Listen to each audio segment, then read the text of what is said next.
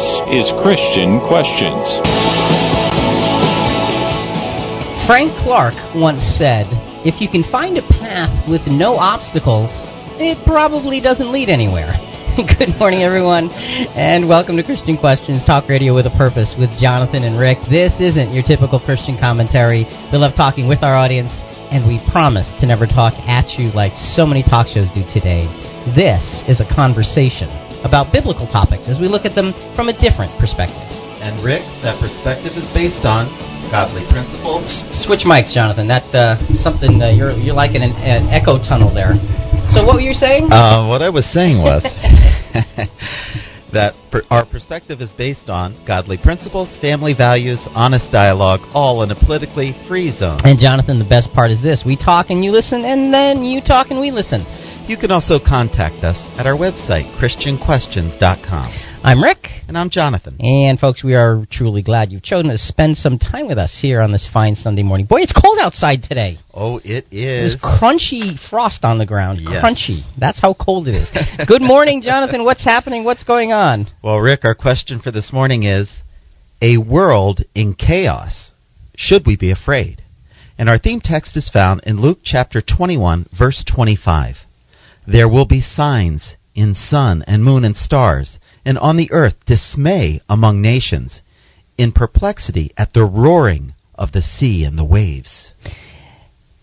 A world in chaos. We've got the Ebola virus. We've got war between Palestinians and Israel. We've got Iraq being plundered by ISIS. We've got Christians in the Middle East being persecuted and killed. We've got worldwide anti-Semitism on the rise. We've got the tenuous problems with Russia and Ukraine. In our country, lawlessness at the southern border, government scandals over the IRS, healthcare system, and Benghazi, a skyrocketing national debt. Shall I continue? I could, you know. It goes on and on. It certainly seems that chaos and unrest are spreading faster than ever before.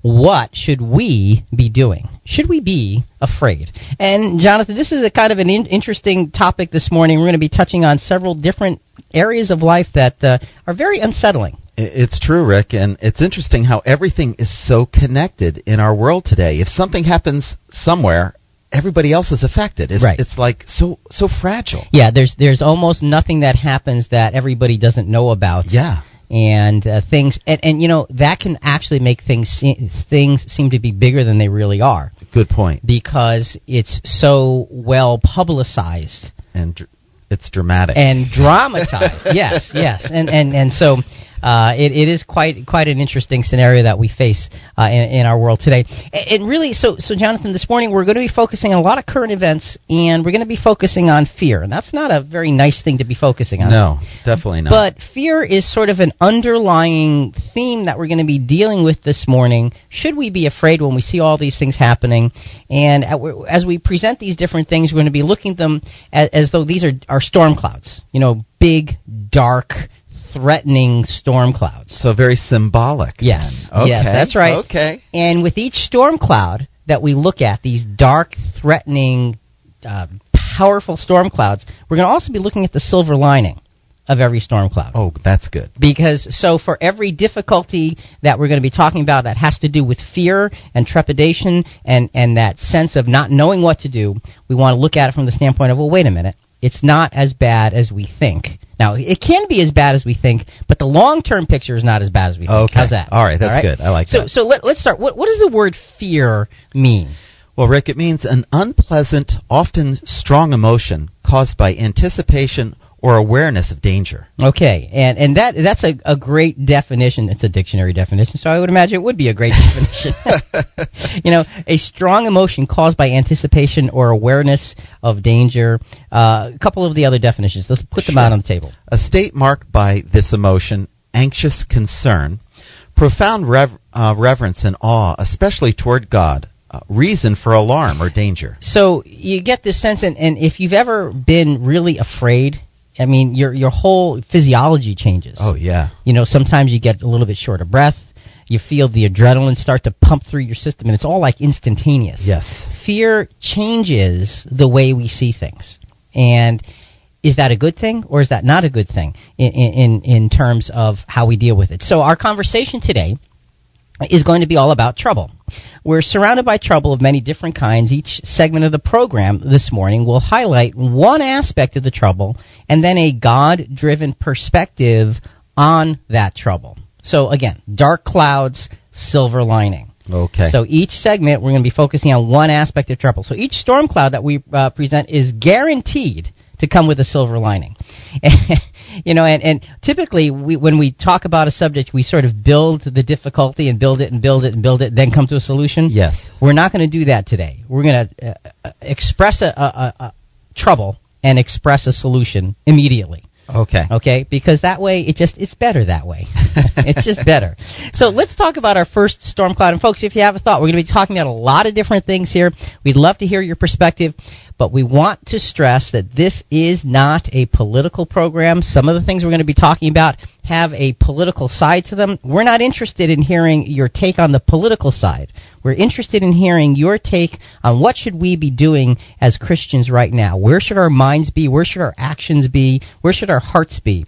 So if you have a thought, like to contribute, we'd love to hear from you at 866-985-4255. Toll free, 866-985-4ALL. We are live Sunday mornings from 7 to 9, and that means we're on right now. And we also want to hear what you have to say about today's topic. Post your comments on our Facebook page and our blog at ChristianQuestions.com. Our first storm cloud, Jonathan, and this is a big storm cloud, and it's a dark and scary one. It is. It's financial and economic disasters. Okay, and let's start with a scripture, James 5, 1-3. Come now, ye rich, weep and howl for your miseries that are coming upon you. Your riches are corrupted, and your garments are moth-eaten. Your gold and your silver are rusted, and their rust shall be for a testimony against you, and shall eat your flesh as fire. You have laid up your treasure in the last days. Boy, if that's not a scary storm cloud prophecy, I don't know what is. Oh, my. Now, Rick, I have a question for you. Go ahead. Your riches. If you look in the world today... My name is Rich, yes. Funny. You look in the world today, the United States is the wealthiest nation in the world. Is this verse pointing to us? Is it a target for the U.S.? I don't know if it's necessarily a target for the U.S., but it is a target for a wealth system that will go awry. Okay, so I think the United States is part of that, though not the target of it. Okay. So make no mistake, I think the United States is part of it. So let's take a quick look at our current financial position here in America now compared to our financial position at the time. Remember back in 2008, about this time of year, the mortgage crisis? Oh, yes. And everything, just went belly up. All of a sudden, overnight, in the month of October. Yeah. Okay, so I want to compare where we are now and where we were then, because there's some startling differences in these last 6 years. Okay. So the current population of the United States right now is 319 million people. All right. Back then in 2008, it was 305 million. Okay, so our population's up by about 14 million. Okay. National debt. The national debt in the United States of America right now, and I checked last night just to be sure, is... right now, it's $17,932 billion some odd dollars. Almost $18 trillion. Almost $18 trillion. Well, Rick, back in 2008, it was about $11 trillion. So you went from $11 trillion to $18 trillion. And in 6 years? In 6 years. Now, see, we throw that number around trillion, around like, okay, so you went up a few $1 trillion. Do you have any idea how much $1 trillion is? It's a lot. Well, let me give you a graphic illustration of what $1 trillion is. And when I first heard this, I actually didn't believe it, so I actually did the math. Okay. What? So here's the way it works. If you had a stack of $1,000 bills, to get $1 million in a stack of $1,000 bills, the stack would be 4 inches high. Okay. To get $1 billion, that stack of $1,000 bills would now have to be 33 feet high. All right. Okay. To get to $1 trillion, you know how high that stack of $1,000 bills has to be? How high? 61 miles high. Whoa. Miles. 61. It's either 61 or 63. What's a couple of miles among friends? Save a tree. Save a tree. The point is, that's how much $1 trillion is. And when we look at a national debt of about $18 trillion, that's an unimaginable amount of money. Now, you were talking about a trip to Chicago from Connecticut right. During the break. So if you laid down the $18 trillion, $1,000 bills, laid them down by the highway, okay. you could drive alongside of those $1,000 bills from Connecticut to Chicago and still have extra. That's 15 plus hours of driving. Buy a stack of $1,000 bills that just fell over. That's crazy. That's how big. And so again, should we be afraid? That's an awful lot of. How do you pay back that kind of money? I mean, and we're not going to get into that. Okay. Yeah. Gross domestic product right now is about $17 trillion a year. 2008, Rick, it was 14. Okay, so that's good. It's gone up by $3 trillion. Our current real unemployment. The interesting thing about wasn't that billion? No, that's trillion. That's trillion. Okay. Yeah. No, that is billion. I think so. Anyway, it's a lot. Current real unemployment, the interesting thing about unemployment is they don't count you as being unemployed once you're off the unemployment rolls. Oh. So once you've stopped looking for work, you're not counted in the statistic. Oh, no. So the current real unemployment, people who are out of work but could be working in the 25 to 55 category, is 17,900,000 people. Well, in 2008, Rick, it was 13,500,000. So it's up dramatically. It is. From 2008. Yeah. People not in the labor force, 92 million people now. And in 2008, it was 80 million. People on food stamps right now, 46 million people. And in 2008, it was only 32.7 So, million. Again, you have these numbers going up dramatically. Oh, they are. People on Social Security disability right now is just about 11 million, 10,954,000. And in 2008, it was 8 million, right. 300. Wow. So what do all these numbers mean? Trouble. Yeah, well, it does. It does. It means that financially we are not stable here.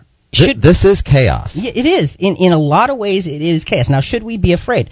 Let's go to a soundbite, Jonathan. This is Franklin Delano Roosevelt's inaugural address in 1933, after the stock market crash, when things were beginning to fall apart around him and around the country. And depression had swallowed America. Confidence in leadership in Herbert Hoover was shattered, and he needed to attack the problem. So here's what he said. This is preeminently the time to speak the truth frankly and boldly. Nor need we shrink from honestly facing conditions in our country today. This great nation will endure as it has endured, will revive and will prosper. So first of all, let me assert my firm belief that the only thing we have to fear is fear itself. Nameless, unreasoning, unjustified terror, which paralyzes needed effort to convert retreat into advance. So very powerful words about saying, look, you have to take the problems on and plow forward. What a strength of a leader. It was. Here's the silver lining from a spiritual standpoint for right now, because we painted a pretty bleak picture of where the direction we've been going. Yes. The silver lining, going back to James chapter 5, let's go to verses 7 and 8. Be patient, therefore, brethren, until the presence of the Lord. Behold, the husbandman waiteth for the precious fruit of the earth, and hath long patience for it, until he receive the early and later rain. Be ye also patient. Establish your hearts, for the coming of the Lord draweth nigh. So really what that verse is saying is, after the verse where their gold and silver is going to be cast into the streets, it's really saying that the presence, the return of Jesus is going to oversee the rebuilding of society, not on society's terms, but on God's terms through Jesus. And see, that is which is an eternal fix. So, right. It's not a national fix. No. It's not a political fix, because there is none. It is an eternal fix. God Almighty through Jesus. That is our silver lining to a very dark cloud. This is Christian Questions. I'm Jonathan here with Rick. Our subject, a world in chaos. Should we be afraid? Coming up, honesty, a condition lacking today. What about politics? Who is being honest? Are we taught in society it's better to get ahead than to tell the truth? Really? That's next. You're listening to Christian Questions.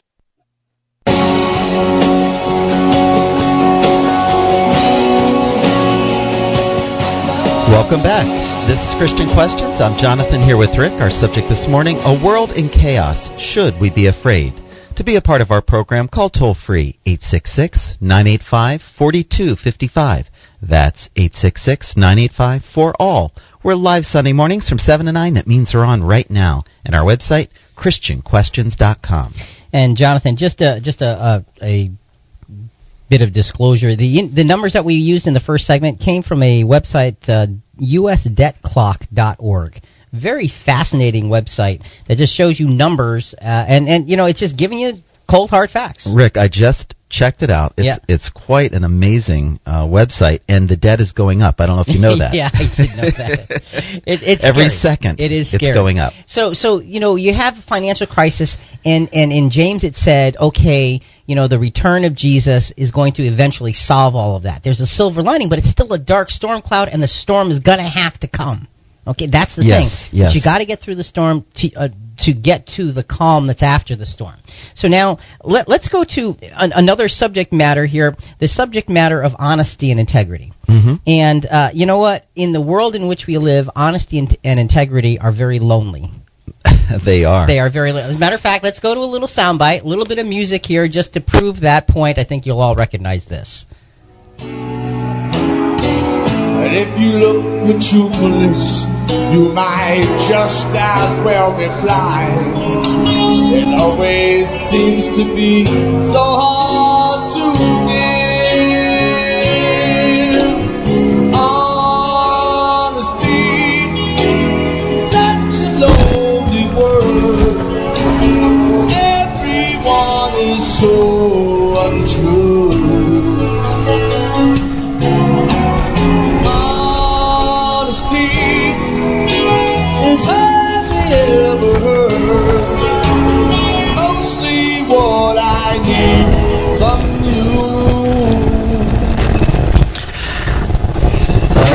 All right, Jonathan. Maybe it was the soundbite that was making all that interference. I don't know. Anyway, Billy Joel, part of the song "Honesty," very well known amongst us all. But again, honesty is such a lonely word. And our second storm cloud that we're looking at is dishonesty, especially on the part of those with power. Now, again, to illustrate this point, this is nothing new. This is something that is continuing. Let's go back to the time of Jesus and some of the things that he dealt with in terms of dishonesty on the part of those with power. Luke chapter 12, verses 1 to 3. Under these circumstances, after so many thousands of people had gathered together that they were stepping on one another, he began saying to his disciples, first of all, beware of the leaven of the Pharisees, which is hypocrisy. All right, so here, so Jesus is gathering this massive crowd, and he says, beware of the leaven of the Pharisees, which is hypocrisy. So he's saying the leaven of the Pharisees. This is a very revealing statement. Sin is pictured in leaven. Yes, it is. Okay, so the sin of the Pharisees is hypocrisy. So Jesus identifies it, and then he gives a prophecy to explain God's handling of that matter. So let's go to, Jonathan, Luke 12. Let's now go to verses 2 and 3. Okay, I don't think my mic is working. Oh, okay. Can you tell? No, you're on. You're good. I don't think... Okay, all right. All right, so you said Luke 12, 1 and 3? We read 1 and 2, verses 1 to 3. But there is nothing covering up that will be revealed, and hidden that will not be known. According whatever you have said in the dark will be heard in the light, and what you have whispered in the inner rooms will be proclaimed on the housetops. So Jesus' prophecy is really simple. He's saying, look, everything that's been hidden is, in fact, going to be revealed. So the dishonesty, the hiding of things, the way the Pharisees did it, has continued and continued and continued to today, but all of those things are going to be revealed. And that in itself is a little bit of a silver lining. You're right, it is. To this very dark storm cloud. Well, Rick, let's go to the phones. We have Randall from Connecticut. Good morning, Randall, and welcome to Christian Questions. Good morning. Happy Sunday, guys. To you, too. And we have Isaiah 24:18. Whoever flees at the sound of the terror shall fall into the pit. The Christian does not live in fear, but acts in faith. If you live in an area impacted by Ebola, for example, you take responsible precautions. But God protects you, not worry. Micah 7:8. When I fall, I shall rise. When I sit in darkness, the Lord will be a light to me. After reasonable action and letting go of worry, the most important state for the Christian is prayer. A state of being in prayer. Prayer for oneself and for others. Prayer that rises up. Do not cloak yourself in worry, but cloak yourself in God. Jude 20. Build yourselves up on your most holy faith. Pray in the Holy Spirit. Keep yourselves in the love of God. There's a little bit of silver lining right there. Thank you, Randall. We appreciate it. God bless you guys. Take care. And those are really, really good scriptures and illustration. We shouldn't live in fear. We should act in faith. Sometimes that's easier said than done. Yeah, you're right. And in the world in which we live, we have to be very careful to really focus on those things. So we're going to be looking at the storm cloud of dishonesty and a lack of integrity. Now, we're going to give a soundbite here, Jonathan, and I want to give a disclosure ahead of time. All right? Because this is not a political program, and no, we are not trying to make a political statement with this particular soundbite. Okay? The following is just one small example of the lack of integrity that we experience in our society and government today. We're not making political statements or choosing a political side. We're simply using a current and convenient example to make a point. And when I was thinking about what would the example be, this came up in the news, and it was very, very clear. This is a soundbite of Jonathan Gruber. He was one of the architects of the Affordable Care Act, speaking in a panel a year ago about the construction of the act and what was said about it to the public versus what was in the bill. Listen to his words describing what he had a hand in developing. This bill was written in a tortured way to make sure CBO did not score the mandate as taxes. If CBO scored the mandate as taxes, the bill dies. Okay, so it's written to do that. In terms of risk-rated subsidies, if you had a law which said healthy people are going to pay in, it made explicit that healthy people pay in and sick people get money, it would not have passed. Okay, just like lack of transparency is a huge political advantage.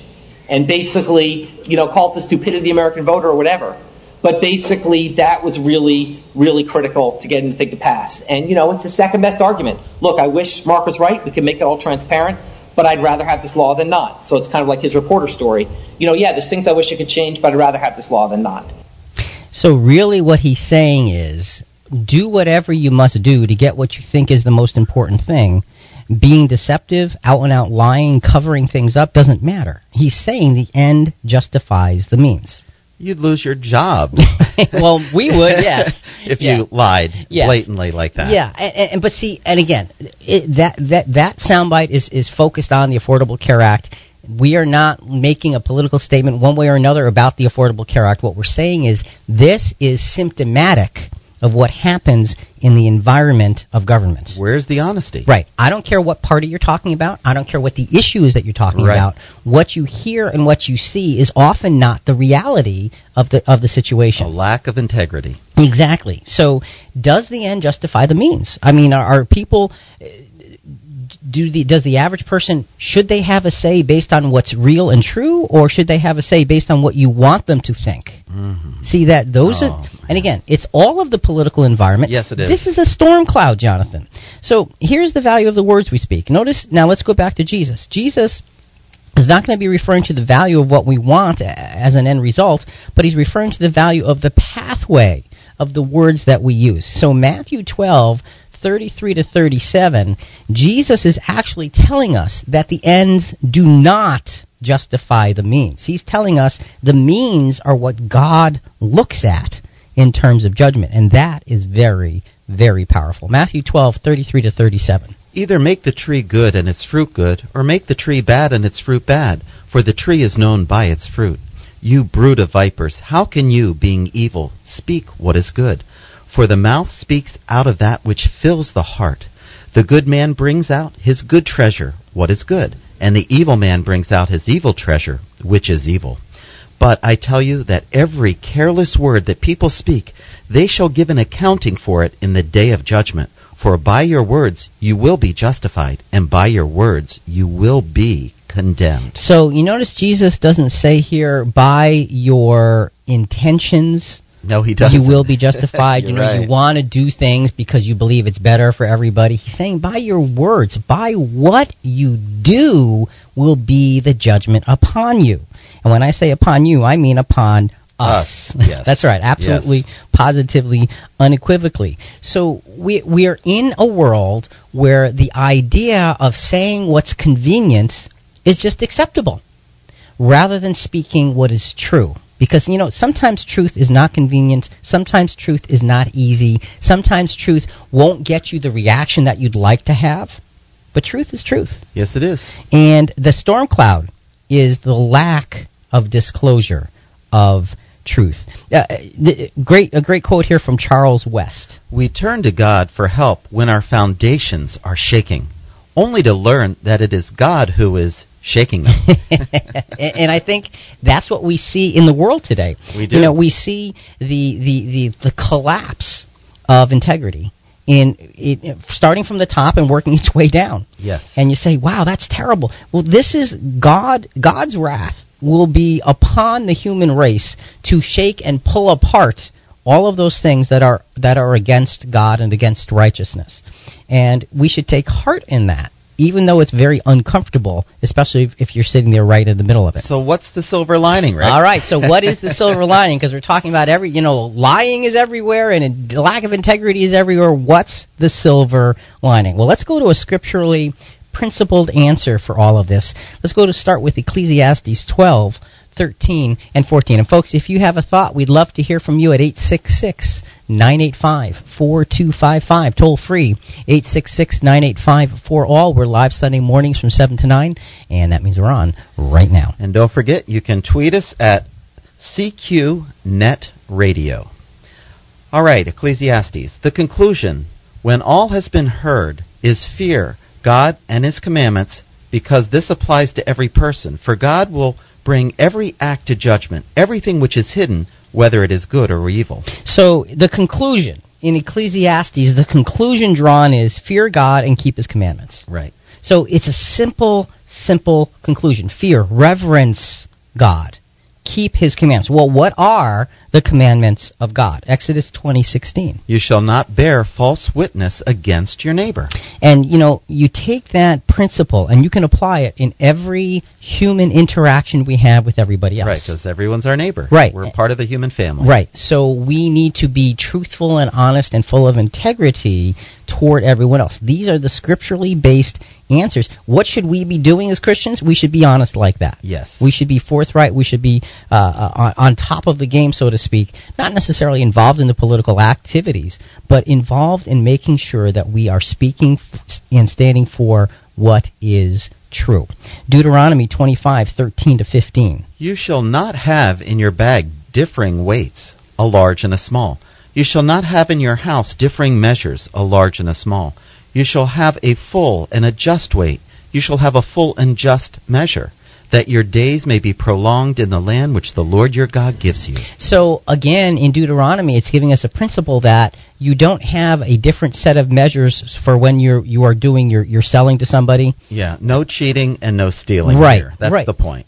And it doesn't matter who it is on the other side of the counter. Be fair. Exactly. Be fair, be honest, be full of integrity. So the scriptures give us the silver lining to this very, very dark cloud of dishonesty. And the scriptures say, we must be above it. The ends do not, in any case, justify the means. God looks at the means. So how are we expressing the means to the end that we focus on? And it starts in our hearts. It really, truly does. As a Christian, stand above the fray. This is Christian Questions. I'm Jonathan here with Rick. Our subject this morning, a world in chaos, should we be afraid? Coming up, is anti-Semitism a real threat to our civilization? How prevalent is it? Do we like to find scapegoats for our troubles? Really? That's next. You're listening to Christian Questions.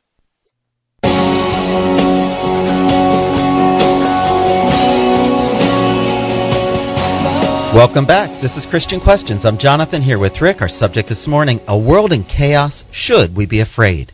To be a part of our program, call toll-free 866-985-4255. That's 866-985-4ALL.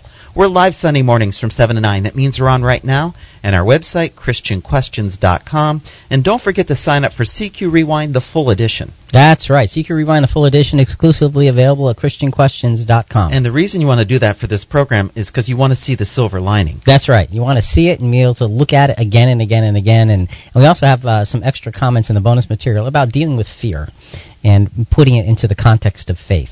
So CQ Rewind, the full edition, free service, ChristianQuestions.com. Jonathan, our first storm cloud was the financial and economic disasters that we faced. The second storm cloud was dishonesty, especially on the part of those with power. What is the third storm cloud? Well, Rick, the third is the growing roots of anti-Semitic sentiment and actions. And how bad is anti-Semitism in this world? CBS 2 New York News, little soundbite here, giving us some statistics on that. Anti-Semitism is more widespread than you might think. The Anti-Defamation League conducted its first global survey and says the results are sobering. CBS 2's Dick Brennan here now with more. Dick? Well, Dana, the poll asked 11 questions based on age-old Jewish stereotypes about power, loyalty, money, and behavior. People who responded yes to 6 or more negative statements about Jews are considered to hold anti-Semitic attitudes. The poll by the Anti-Defamation League says around the world, some 26% of those surveyed are deeply infected by anti-Semitic views, and 35% have never heard of the Holocaust. It's disturbing. That is disturbing. Those are disturbing numbers. 26% of people worldwide are anti-Semitic, anti-Jew, if you will. It's awful. That is a storm cloud. It is. It's a massive storm cloud. And, you know, the Jewish nation is the chosen people of God. And there's a deep privilege and a deep responsibility in being chosen. Amos 3, verses 1 and 2. Hear this word which the Lord has spoken against you, sons of Israel, against the entire family which he brought up from the land of Egypt. You only have I chosen among all the families of the earth. Therefore, I will punish you for all your iniquities. So, great, you're chosen, and great, you get punished as a result. A lot of responsibility. It is. It's a tremendous amount of responsibility, and such punishment ends up being public. And you know, the thing about the Jewish nation, Jonathan, the Jewish faith, it's a very small group of people in the entire world. It really is. And yet they are accused of all of this stuff. It's really, really amazing. Let's go to one other soundbite really quickly here. Examples of the global wave of anti-Semitism. And you know, what does it have to do with? It's not all about the Gaza Strip like people like to make it. Okay. It's about other things, bigger things. This we got from Fox News. I think there was an expectation that after the Nazi Holocaust that anti-Semitism would die out. In fact, the creation of Israel has given an opportunity for anti-Semites to reinvent, to rebrand their hatred, and to target Jewish communities through the Jewish state. Right, and Rabbi, I'm going to move to you next. I mean, you spend your time educating people about the Holocaust. Is this something worrying to you? Oh, absolutely. When you look at what's happening now, the chief rabbi of Holland, his home was broken in 5 times. The director of international relations for the Chaim Wiesenthal Center in Paris, his tires were slashed, and last week at a so-called peaceful Palestinian demonstration, his car windows were shattered. And in Berlin, you have one of the main imams for the Islamists there. He preached a sermon in where he said, "Oh God, kill every last Jew." And then he reminded his listeners that the Jews are responsible for all the plagues and all the wars in the history of mankind. Now that is pure. That's exactly what the Nazis said 75 years ago. That's very disturbing. Oh, It's very disturbing. This is a massive, massive storm cloud in the world in which we live. But what do we do about it? We have to look to scriptures for the answer. But Jonathan, first, let's go to the phones. All right, well, we have David from Indiana. Good morning, David, and welcome to Christian Questions. Good morning. Yes, Paul's letters to the churches when he was being held in Rome, they're really pretty excellent for following how to take the material world to the fall in the spiritual world. Mm-hmm. as far as the money goes and the debt, you got to remember that under this unchristian, this terrible monkey money system that they have, one man's debt is another man's profit. Mm-hmm. Those two to cancel out. To lose your debt, that means like someone's going to lose a lot of profits. But on the other end, they will not be able. The people that had the debt, held the debt, they won't be able to use that debt to purchase from any producers anymore either. So it will be quite a disruptive pouring of everybody who actually holds these currency systems when they go to cancel out the debt. Mm-hmm. That's what the G20 is about, the bail-ins. How much money will we leave humanity with well, actually, they don't care so much about keeping you going. It's how much money, like the Obama program and stuff, how much that they will take the money out of your labors to support that, but they won't take the money out of any debt that the dollar or whatever that you have accumulated. That they have already removed that. So, David, really what you're saying is that it's a very, very devious system that is destined for collapse upon itself.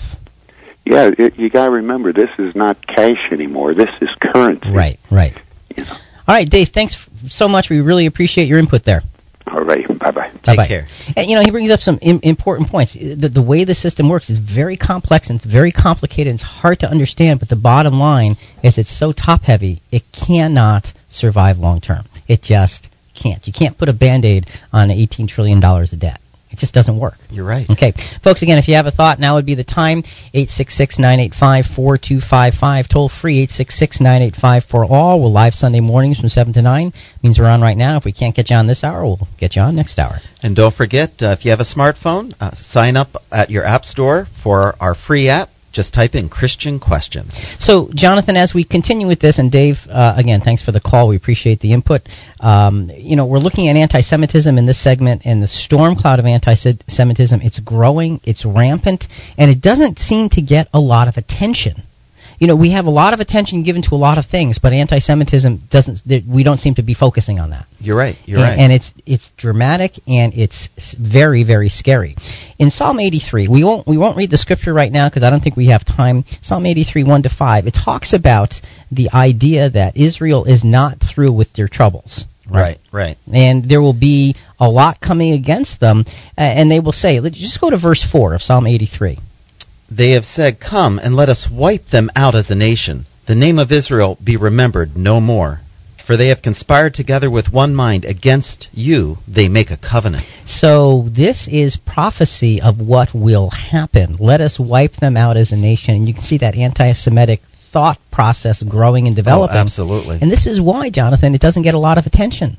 Because prophetically, there's going to be some very difficult times coming for Israel. That's right, but in those verses, he talks to them as if they're your treasured ones. Yes. He has such an apple. The gleam in his eye is for his nation. And that's the good side of this. One quick quote from Kenji Miyazawa. I apologize for messing up the name. "We must embrace pain and burn it as fuel for our journey." And the journey of Israel will be painful, but there is a silver lining to all of this anti-Semitism.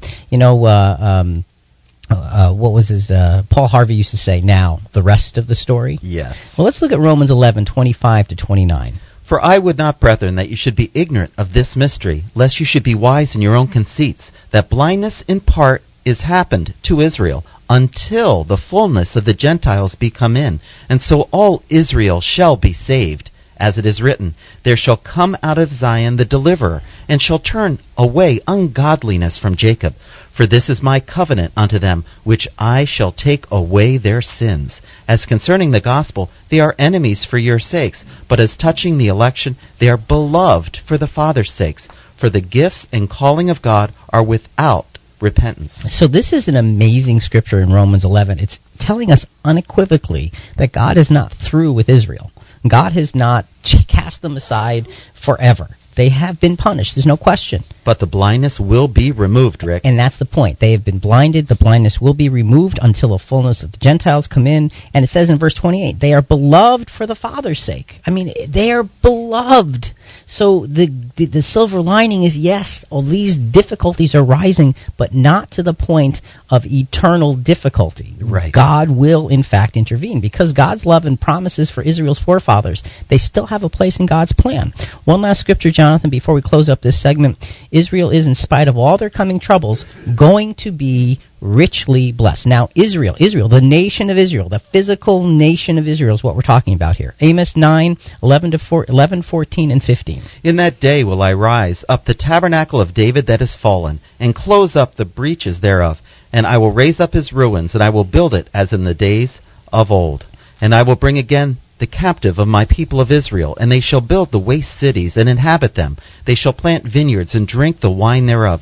They shall also make gardens and eat the fruit of them. I will plant them upon their land, and they shall no more be pulled up out of their land, which I have given them, saith the Lord thy God. So you have a very physical prophecy about a very physical nation. This is a picture of the earthly kingdom. Who is beloved of God. So anti-Semitism is a major storm cloud in the world in which we live. This is an eternal promise. And so the silver lining for anti-Semitism is the fact that there's eternal promise. And see, Jonathan, there's a trend here as we begin to close the first hour and get ready for the second hour. The trend is, yes, we have all of these amazingly big and scary storm clouds: financial trouble, dishonesty, anti-Semitism. These are three of many, many, many bad, fearsome storm clouds. They are. But each of these storm clouds has a silver lining, and the silver lining is God has it in hand. God sees it. God understands what's happening. He allows it to happen for the purpose of learning and will intervene at the proper time so that eternally the lessons will be learned. Thank God.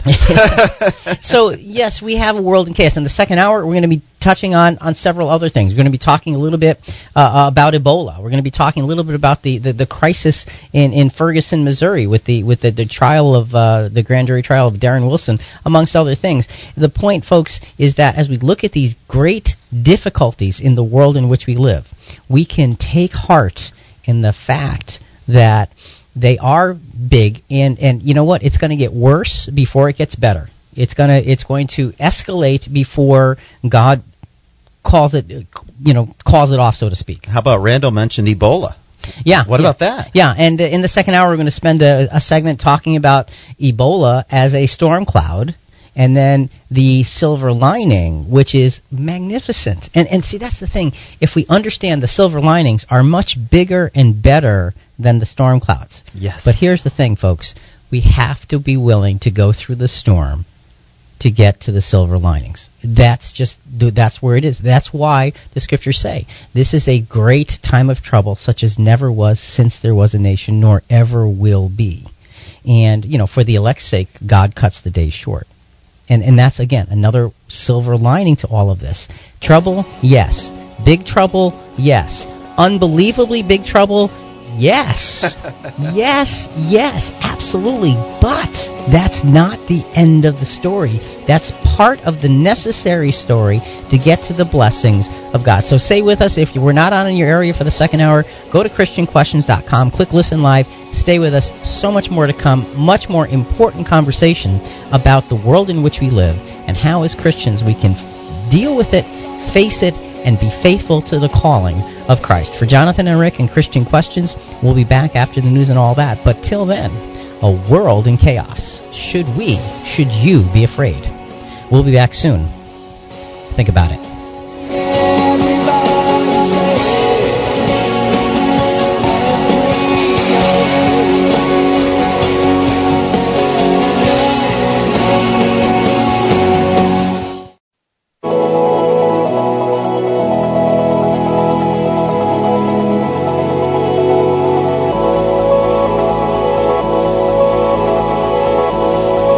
This is Christian Questions. Somebody once said, the problem with troubleshooting is that trouble shoots back. Good morning, everyone, and welcome back to Christian Questions Talk Radio with your breakfast with Jonathan and Rick. This isn't your typical Christian commentary. We love talking with our audience, and we promise to never talk at you like so many talk shows do today. This is a conversation about biblical topics as we look at them from a different perspective. And Jonathan, we've got a very interesting subject on the table. It's a subject with lots of different facets. Yes, it is, Rick, and our question is, a world in chaos, should we be afraid? And our theme text is found in Luke chapter 21, verse 25. There will be signs in sun and moon and stars, and on the earth dismay among nations, in perplexity at the roaring of the sea and the waves. And when we think about that scripture, first of all, that scripture is full of symbolism. It sure is. Yeah, last week's program we were talking about studying the Bible and learning how to understand what the scriptures say, and one of the things we talked about is understanding that sometimes the thing said is not the thing meant. Exactly. And in this scripture in Luke 21, which is the Luke version of Jesus' great prophecy of his return of Matthew 24, this is exactly one of those scriptures. It's not talking about the little sun and moon and stars. It's not talking about the earth. It's not talking about the sea and waves, but the sea and the waves are the restless masses of people. Right. And we have to understand that the symbolism of this is saying that the time of the return of Jesus is, just like today. Yeah, absolutely is. It is. And so Jesus is saying, when you see these things, not that I'm on my way, but that I'm actually present, that I'm already here to bring an end to this world and to bring in the new world, what Jesus told us to pray for, thy kingdom come, thy will be done on earth. As it is in heaven. Right. Yes. So in the process of transitioning from one world to the other, what we have is a massive storm.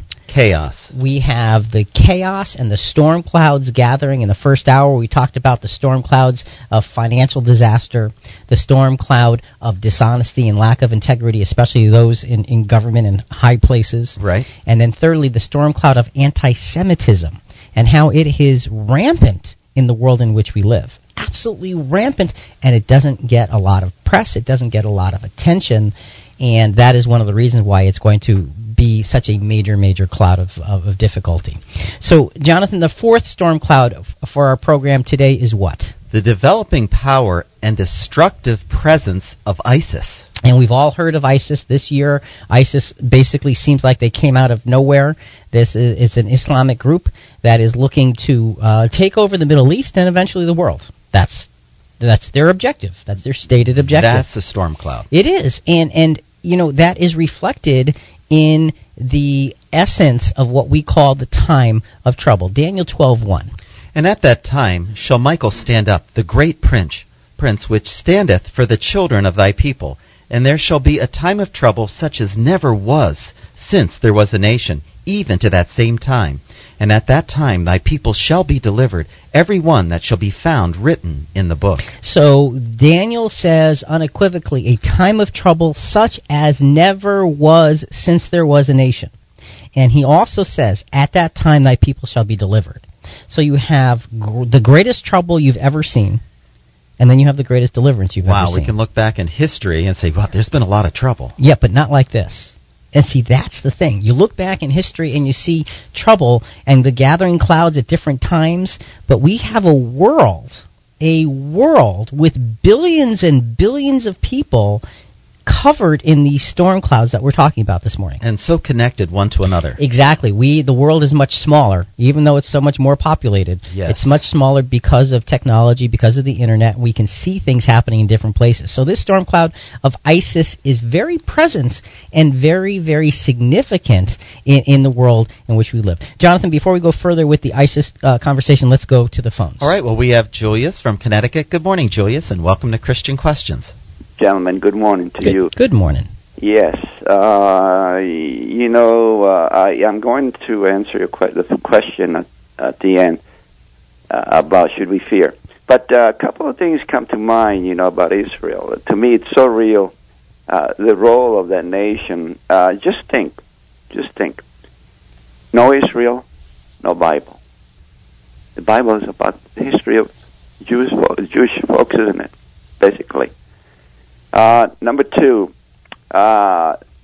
people that hate Israel, they should be put on notice Zechariah 2:8, whoso touches you touches the apple of my eye. And then finally going to the, should we fear, your question. I'd like to read to you just a couple of verses from Isaiah 35, verses 3 and 4. I think that would, God is urging us, the Christians, on how to react at a time like this. It's a great time of trouble. There's Isaiah 35, verses 3 and 4 from the King James Version. Strengthen ye the weak hands, and confirm the feeble knees. Say to them that are of a fearful heart, be strong, fear not. Behold, your God will come with vengeance, even God with a recompense. He will come and save you. Thank you, and God bless. Thanks, Julius. Appreciate your call.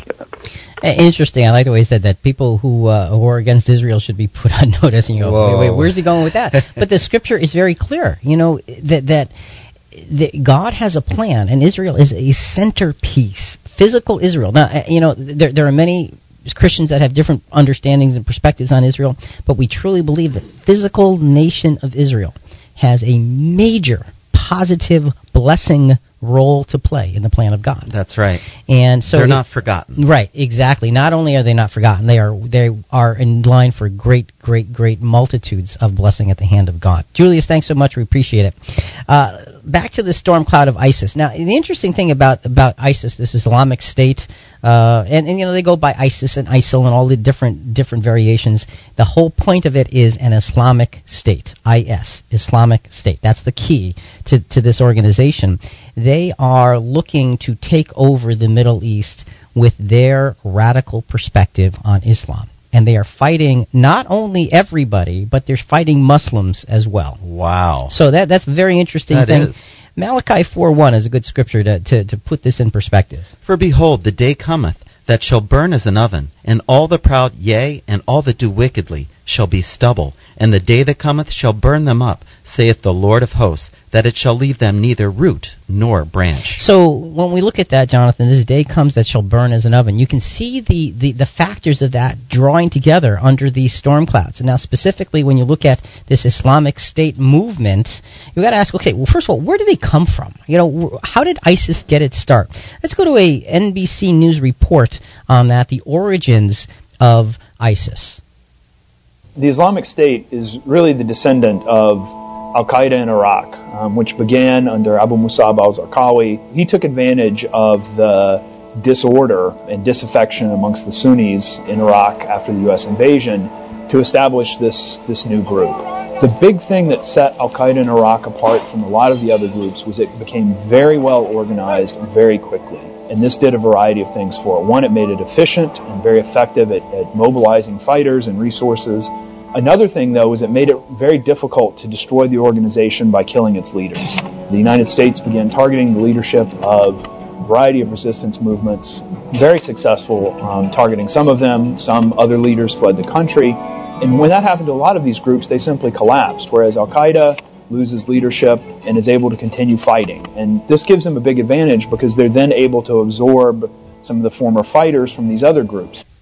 So you see a little bit of the development process where this group came from. And the interesting thing, in the first hour we talked about dishonesty in government. Right. And you see how we get told things just for the sake of getting told so that they can do what they want. Yeah. Here, this is a little bit different. This is very honest. This is very honest. They're saying, yes, we're going to take over the world. And if you're in our way, we'll kill you. There's a great honesty, but a horrible process. So much evil. Yeah. So either way, Jonathan, it's lose-lose in the world in which we live. Yes. That's really the bottom line. That's why the day of trouble in the scriptures is also called a day of vengeance, because God is going to put his vengeance upon the world for the incredible evil that we have perpetuated through his creation. Isaiah 34:8. For it is the day of Jehovah's vengeance, and the year of recompense for the controversy of Zion. And again, the day of vengeance is part of the storm cloud. ISIS is a small part of that storm cloud, but it's not the end result. The controversy of Zion. Is there a controversy? Well, and that's why, anti-Semitism in the last segment and ISIS in this segment, there's a definite correlation between the two. Folks, if you have a thought, it's 866-985-4255, toll free, 866-985-4ALL. We're live Sunday mornings from 7 to 9, and that means we're on right now. Out from the dark ages and into the light of today, join us 24/7 at ChristianQuestions.com. Jonathan, let's go back to that NBC News report on ISIS and just talk hear a little bit about targets of this organization. Yes, they're violent, but there are lots of violent extremists. You can look at Boko Haram and other groups in Africa and the Maghreb. But the real distinguishing feature is they're not just violent, they're incredibly effective. If you think about it, they've been fighting to at least some extent the Syrian government, the Iraqi government, the Kurdish Peshmerga, the Free Syrian Army, and they've made progress on all of those fronts that really has only been blunted recently by the application of U.S. air power. So again, they're fighting amongst the Islamic world. Wow. And the interesting thing, and we didn't read it because we didn't have time, but we touched on Psalm 83 in the last segment, and that's talking about several nations coming against Israel. And a lot of those nations are Semitic nations, Muslim, if you will. Okay? In Ezekiel 38, though, after Psalm 83, there's others that come against Israel, but there are none of these Semitic nations involved. And these are two different prophecies that take place, I think not exactly one exactly following the other, but there may be, ISIS may be, and this is pure speculation on my part, pure speculation. I want to make sure you understand it's pure speculation. I got it. That ISIS may be a tool of God Almighty to eventually reduce the power of the Islamic nations against Israel. They will fight against Israel, they will lose, and this might be one of those tools to reduce their eventual power and authority. Interesting. We're going to have to keep our eyes open. So we don't know. We don't know what's going to happen. All we know is it's a dark storm cloud, and it's a scary storm cloud. A quote from Ralph Waldo Emerson. When it is dark enough, you can see the stars. Only when it's dark enough can you see the stars. What's the silver lining here, Jonathan? We got to go to the silver lining. To start that, we're talking about war and discomfort and all that. Let's go to, that song War? Oh, yeah. Well, let's go to the original release of that from 1969, Edwin Starr. Absolutely.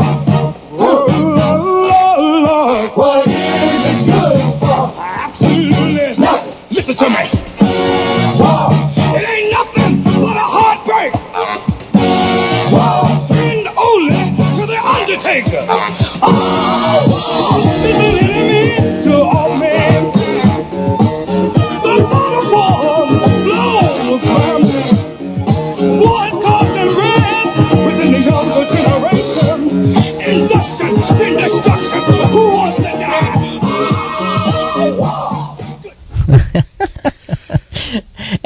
You hear that, and everybody starts dancing in the studio here. Put that on, because it's catchy. It's like, what is war good for? It's absolutely nothing. But the problem with it, Jonathan, is in the world in which we live, that if people who stand for something at least somewhat righteous don't stand up against those who are unrighteous, you have to fight them. What would have happened if the United States didn't stand up against Hitler? Right. So you got all of that. But what's the silver lining to all of this? The absolute and dramatic turnaround of all of this ISIS activity and everything else, Zechariah 8:21-23. The inhabitants of one will go to another, saying, Let us go at once to entreat the favor of the Lord, and to seek the Lord of hosts. I will also go. So many peoples and mighty nations will come to seek the Lord of hosts in Jerusalem, and to entreat the favor of the Lord. Thus says the Lord of hosts, in those days 10 men from all the nations will grasp the garment of a Jew, saying, Let us go with you, for we have heard that God is with you. So in that scripture, Jonathan, you have the complete turnaround from the anti-Semitism of the last segment to loving Israel. Right, to not only loving, but respecting and following them. Yes. To see them as a pathway toward God Almighty. That's a powerful silver lining.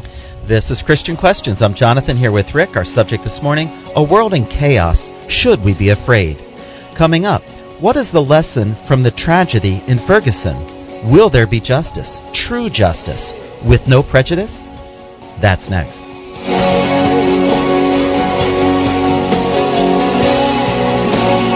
You're listening to Christian Questions.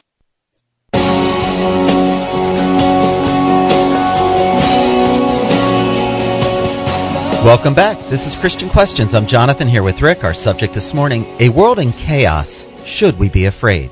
To be a part of our program, call toll-free 866-985-4255.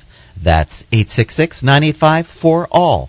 We're live Sunday mornings from 7 to 9. That means we're on right now. And our website, ChristianQuestions.com. And Jonathan, this morning we're just featuring several storm clouds in the world in which we live that are scary.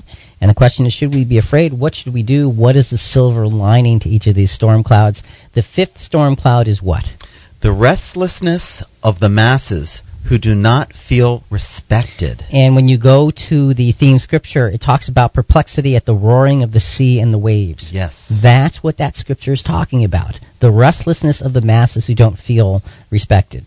And again, as an example of that, now this is not just the be-all, end-all. This is just a current example of that, is the situation in Ferguson. Yes. And any day now, there will be a decision from the grand jury as to whether Darren Wilson is innocent or guilty in the shooting of Michael Brown. Okay. And so let's go to a soundbite, CNN soundbite on this in terms of preparing for this grand jury decision in Ferguson. Ferguson is on edge. Some business owners are busy fortifying their shops. It's hurtful. It is really, really hurtful. Salon owner Constance Garnett says she can't afford to take a chance that unrest will crash head-on into the business she built here for the past 11 years. If they should come and loot our area, then it's going to cost us. Protests haven't stopped for 3 months on her street. So we asked one of the police's most confrontational protesters about those concerns. Now, as far as what's happened within the last 90 days, people will know that if you have been paying attention, there hasn't been any looting, no violence, whatnot. We've been keeping it completely peaceful. Nevertheless, plenty of folks worry that may change if the grand jury announcement goes against what protesters want, the indictment of Officer Darren Wilson for the killing of unarmed teenager Michael Brown. And that last line, Jonathan, I think is very telling. If the result is against what the protesters want. But what about the facts? Well, and see, that's the difficult part about this. What about the facts? The fact is, none of us are sitting in that room with the grand jury. No, we're not. None of us is hearing all of the evidence. No. None of us is seeing how the forensics puts it all together. So we don't know. Look, I don't know what the verdict is going to be. Me neither. But if the verdict comes down that the man is not guilty, he's not indicted. Based on the facts, based on the court. Then why would we have an explosion of unrest if those are the facts? See, that's the disturbing part. And again, it's not... It's people that feel disrespected. I understand that. Now, let's put that to Scripture, because this is a very serious storm cloud. Oh, it is. And while the next Scripture we're going to read is not about the events that transpired in Ferguson, it does show the principle of God's view of attitudes that are solely focused on their own agenda. Listen carefully. Zechariah chapter 7, verses 8 to 14. We're going to break it up into pieces. Then the word of the Lord came to Zechariah, saying, Thus hath the Lord of hosts said, Dispense true justice, and practice kindness, and compassion each to his brother, and do not oppress the widow or the orphan, the stranger or the poor, and do not despise evil in your hearts against one another. You do not devise evil. I'm sorry, thank you. Devise. Okay, so really in Zechariah it's saying, God says, dispense true justice. Right. And that justice really does need to be blind. In Zechariah, it's saying, don't oppress the widow or the orphan or the stranger or the poor. Don't devise evil in your hearts against one another. This is God's instruction for mankind. This is how you treat one another, with pure, blind justice, so that that laws can be kept and fulfilled the way they ought to be. Verse 11. But they refused to pay attention and turned a stubborn shoulder and stopped their ears from hearing. Now, doesn't that sound strangely like what we see potentially developing here? I'm not listening. Yeah, but see, again, the idea is with this protest thing, if the decision. If justice is not in accordance with what we want, we put our fingers in our ears and jump up and down and I'm not listening. Yep. This is Old Testament. That happened then as it happens now. But Rick, sometimes we block out reality to only hear what we insist upon hearing. Right. We have selective hearing in these things, and because of that, we create a tremendous storm cloud of unrest. We really, really, truly do. Again, folks, if you have a thought, it's 866-985-4255, toll free, 866-985-4ALL. We are live Sunday mornings from 7 to 9, and that means we're on right now. And don't forget, you can email us at rick@christianquestions.net. And don't forget to sign up for the Christian Questions app for your smartphone. Go to your smartphone store, type in Christian Questions, download that baby. It's a free service. It's cool, Jonathan. What can I tell you? It's just cool. We tend to block out what we don't want to hear. So it's interesting to me that this is an Old Testament prophecy that clearly describes the things that we're looking at today. So let's continue in Zechariah chapter 7. Let's pick up with verses 12 to 14. They made their hearts like flint, so that they could not hear the law and the words which the Lord of hosts had sent by his Spirit through the former prophets. Therefore, great wrath came from the Lord of hosts. So they made their hearts like flint. They hardened their hearts. They firmed up their hearts and said, this is what we want. This is what we're focused on. This is what we're going to get. And God looks at that as Israel and says, no. They will be scolded. That's right. There's going to be great wrath from the Lord of hosts. Now, this was upon Israel, but in principle, we can certainly see that same process being repeated again today. You can. Yes. And just as he called, and they would not listen, they called, and I would not listen, says the Lord of hosts. But I scattered them with a storm wind among all the nations whom they have not known. Thus the land is desolate behind them, so that no one went back and forth, for they made the pleasant land desolate. So this is interesting. And Jonathan, here is the sort of the recompense for that attitude. So in Zechariah it says, just as he called, God called to Israel, and they would not listen because they were too busy stopping up their ears wanting what they wanted. Mm-hmm. So God says, as a result of that, they will call on me, and I won't listen. I won't listen, because I will give them what they gave out, to show them the injustice of their own actions. So God... That's what a father does to teach his child. Exactly. And as a result, it says the land is desolated behind them. And we know that prophetically that came true. It did. The land was left desolate as a result of Israel's not listening to God. And what we're seeing is the storm cloud of the restlessness of the masses who don't feel respected. And look, what we feel overrides reality, unfortunately. It's sad. Emotion is a wicked foe. And we're all subject to that. We are. So we look at the situation in Ferguson, and it's not a matter of pointing fingers and say, look at what they're doing, oh, shame on them. It's shame on us. It's shame on us for allowing the emotions of our lives to get in the way of the reality of what really should be. And in Ferguson, it's just a very clear example of that unrest, that wanting something, whether it's right or not. That's sad. It is. It's very difficult. A quote from Robert Brault. Sometimes in tragedy, we find our life's purpose.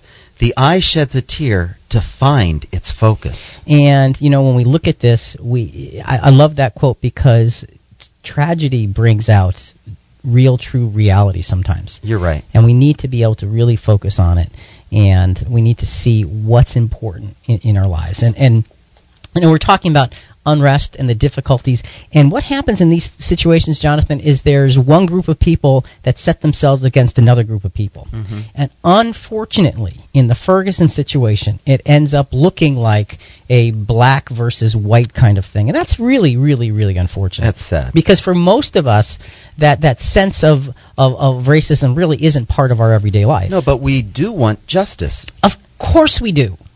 But the thing is, if justice isn't what I want, then what do I want? Oh, no. Do I really want justice? Do I, Rick, really want justice? Or do I want what I want justice to be? Ooh. See, that's the difficulty. That is. So let's take a pause from that difficulty and go to another piece of music, a verse, the last verse from Bette Midler's song, From a Distance. And, you know, in this verse, listen to the words because it's talking about those on one side and those on the other, and asking the question, essentially, what are we doing?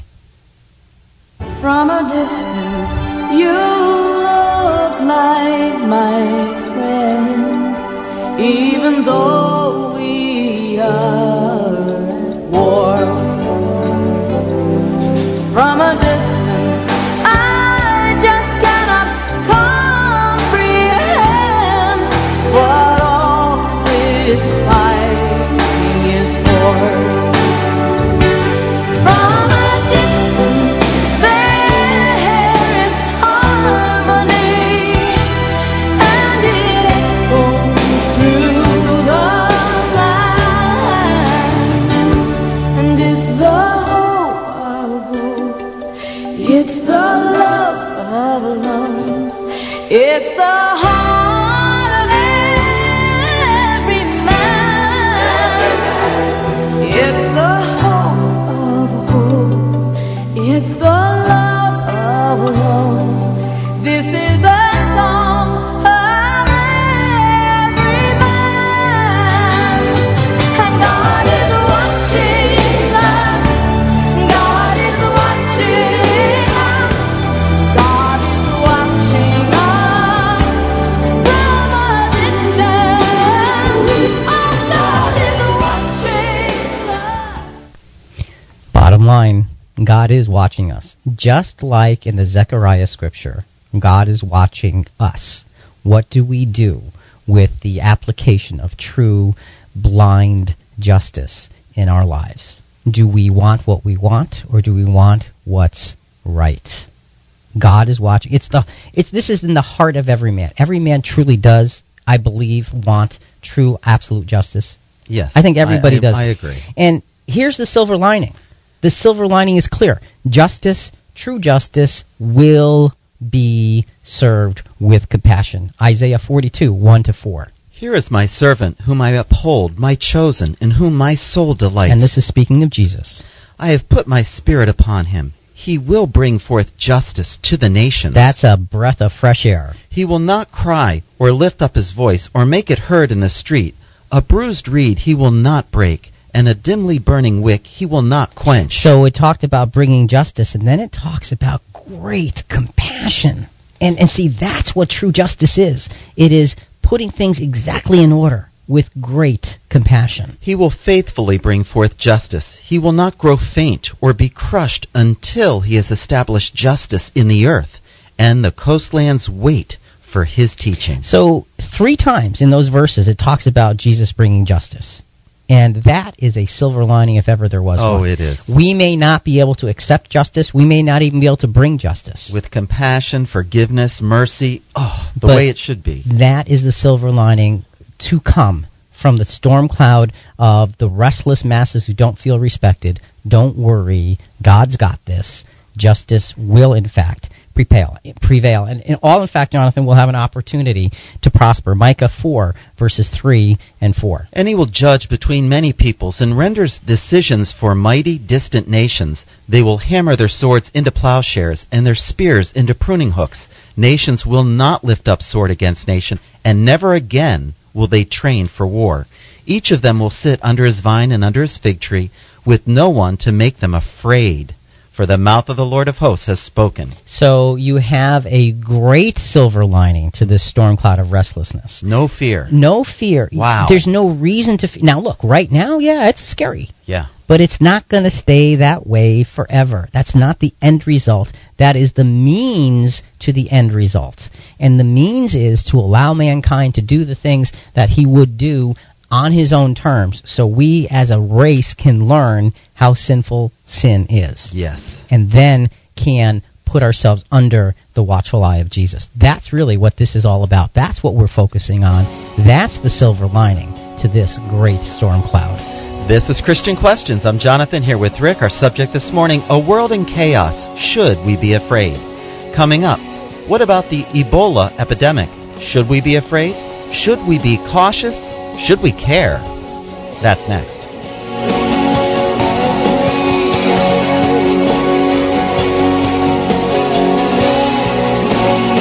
You're listening to Christian Questions.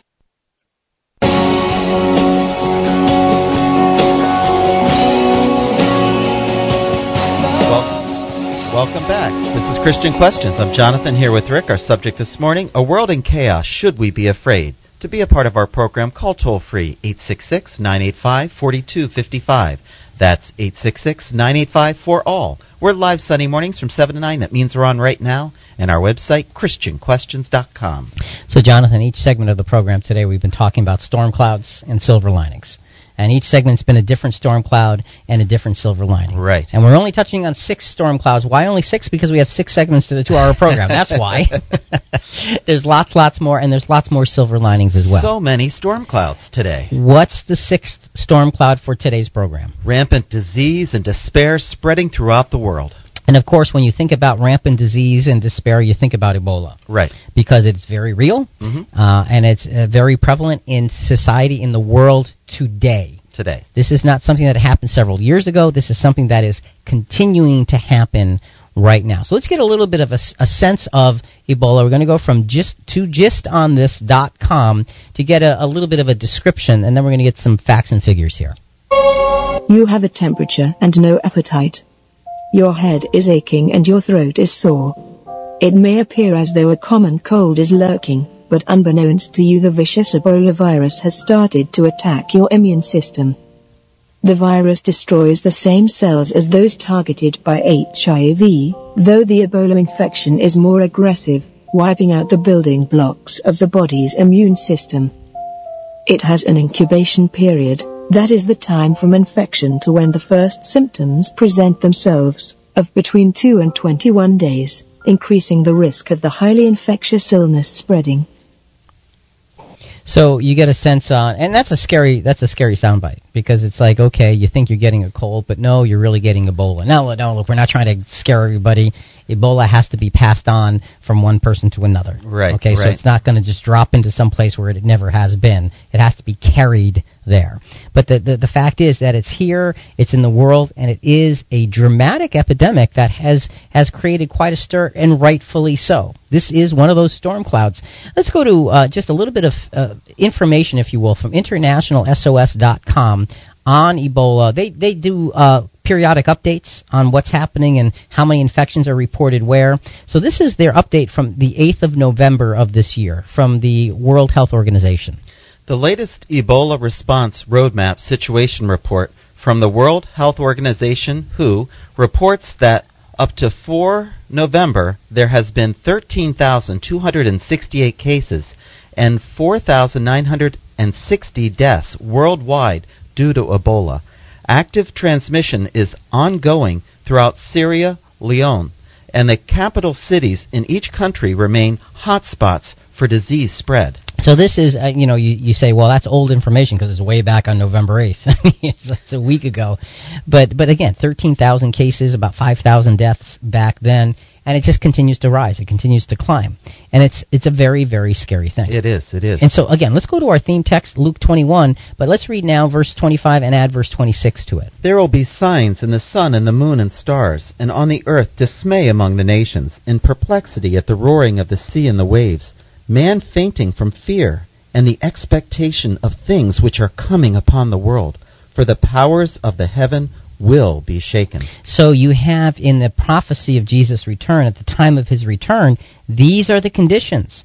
And Ebola, while Ebola is not the final disease, if you will, I think that's going to end the world as it is. Right, no. But it is a symptom. It is showing us what's happening in the world around us.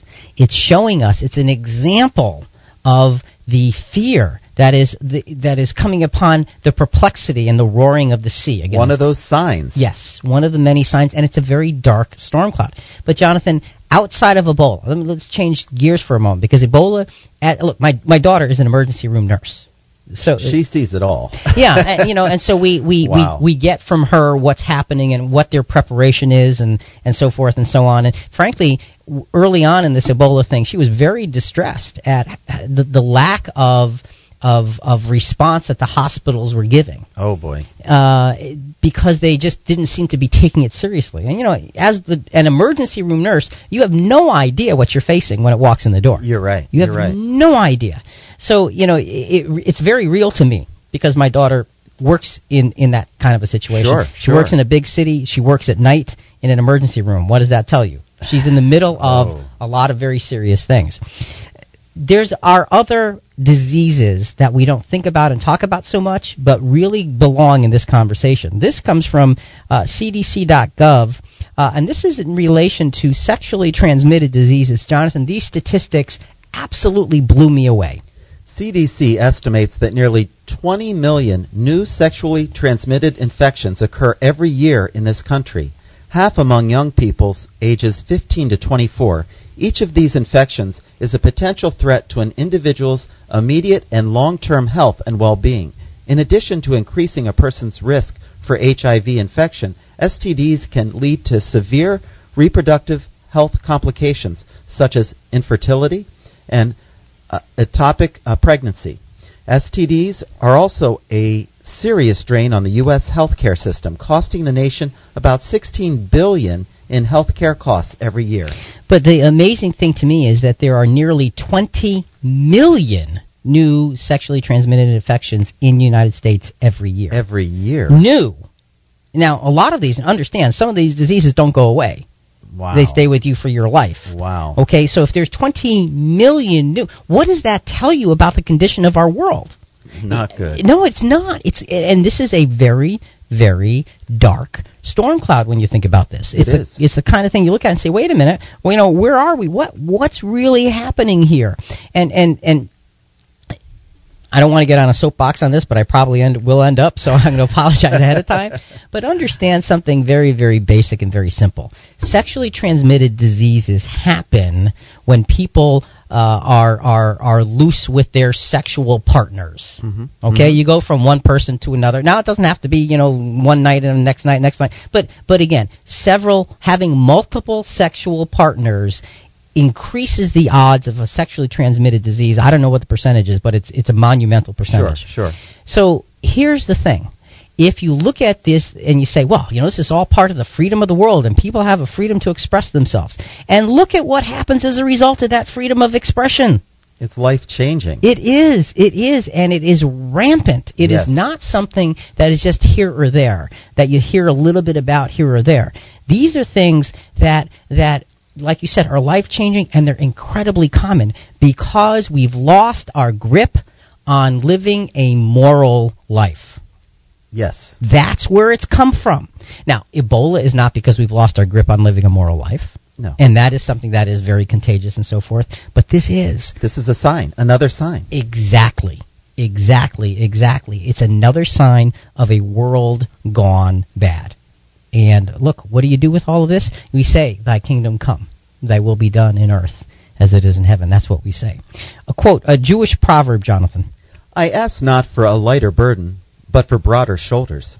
And, I think that's such an important quote as we begin to wrap up the program and get to the silver lining, is we're not asking God to take away the difficulties of the world. No. What we are asking for is the understanding to bear them and to focus on the silver lining rather than the dark cloud. And to try to be an example to those around us of Christ-likeness. Exactly. So now what is the silver lining to this? The silver lining is really simple. God knows. He's always known, and he's always had his plan in place for relief of all of these things. Isaiah 35, verses 5 through 10. Then the eyes of the blind will be opened, and the ears of the deaf will be unstopped. Then the lame will leap like a deer, and the tongue of the mute will shout for joy. So what you see is healing there. You see great healing, all different kinds of healing, and that's very, very good news. For waters will break forth in the wilderness and streams in the desert. The scorched land will become a pool, and the thirsty ground springs of water. In the haunt of jackals, its resting place.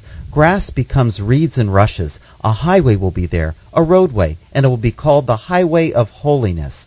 The unclean will not travel on it, but it will be for him who walks that way, and fools will not wander on it. No lion will be there, nor will any ravenous beast go up upon it.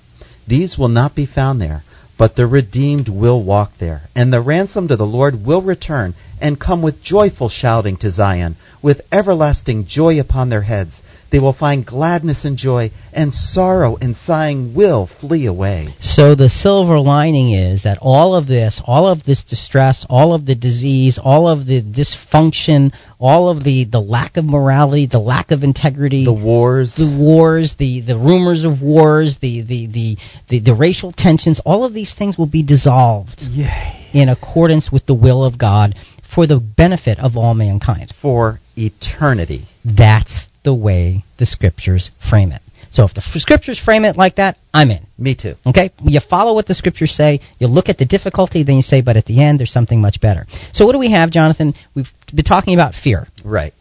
We have fear, and now we see that we can look at fear in two different ways. So we're going to use the word fear as an acronym, F-E-A-N-R. So the first way is going to be what happens with fear. So fear is really what?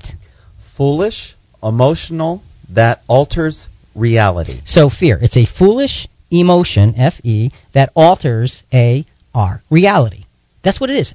Fear is a foolish emotion. It alters reality. How should fear be looked upon when we have the silver lining of the Scriptures to show us the end result of all of these things? F is for what? Faith is a decision, not an emotion. And see, that's one of the main keys of this whole lesson, Jonathan, is these are big, bad, disturbing, powerful, destructive storm clouds we've talked about. Yes. But faith is a decision, not an emotion. We can still feel afraid, but we don't have to live afraid. Because faith, you decide to put your faith in something, and it's not how you feel about it. No. It's how you live. So F is for faith, a decision, not an emotion. E? Expectation. Here is where you test the roots of your faith. Okay, so now faith, it's one thing to say, okay, I'm going to have faith in the Scriptures, I'm going to have faith in God's overruling, I'm going to have faith in His plan. But so that means that you have to now therefore have an expectation. Yes, absolutely. Okay, and that expectation needs to be based on something that you look at as being true. God's Word. And that's where you test the roots of your faith. Your expectation is what? Our expectation is God's got it in hand, and there will be a good ending because the prophecies tell us that. That silver lining's coming. Right. It's not because we want to believe that. Well, we do want to, but it's because the Scriptures teach us this. So E is for expectation. A. Action. Here is where you test the reality of your faith. So, okay, so we can have faith and we can have expectation. But you have to live by it, Rick. You have to do something about your faith, and that shows how real your faith is. You have to stand for something or you'll fall for anything. And for a Christian, our faith has to be standing and grounded in Scripture. And R, the last letter in fear, is what? Rejoice. Okay, so we have faith, expectation, action, and rejoice. And here is where you witness the results of your faith. And sometimes, Jonathan, the results, the rejoicing, comes in the middle of the storm. Now understand that the rejoicing doesn't happen after the storm is over. It doesn't come when the storm clouds have passed and we can say, wow, that was a close call. Folks, the rejoicing comes in the midst of the storm. In these 6 storm clouds that we've talked about today, we have every right and every ability to stand up for and rejoice in God's overruling. But we're not just rejoicing for us, we're rejoicing for everyone.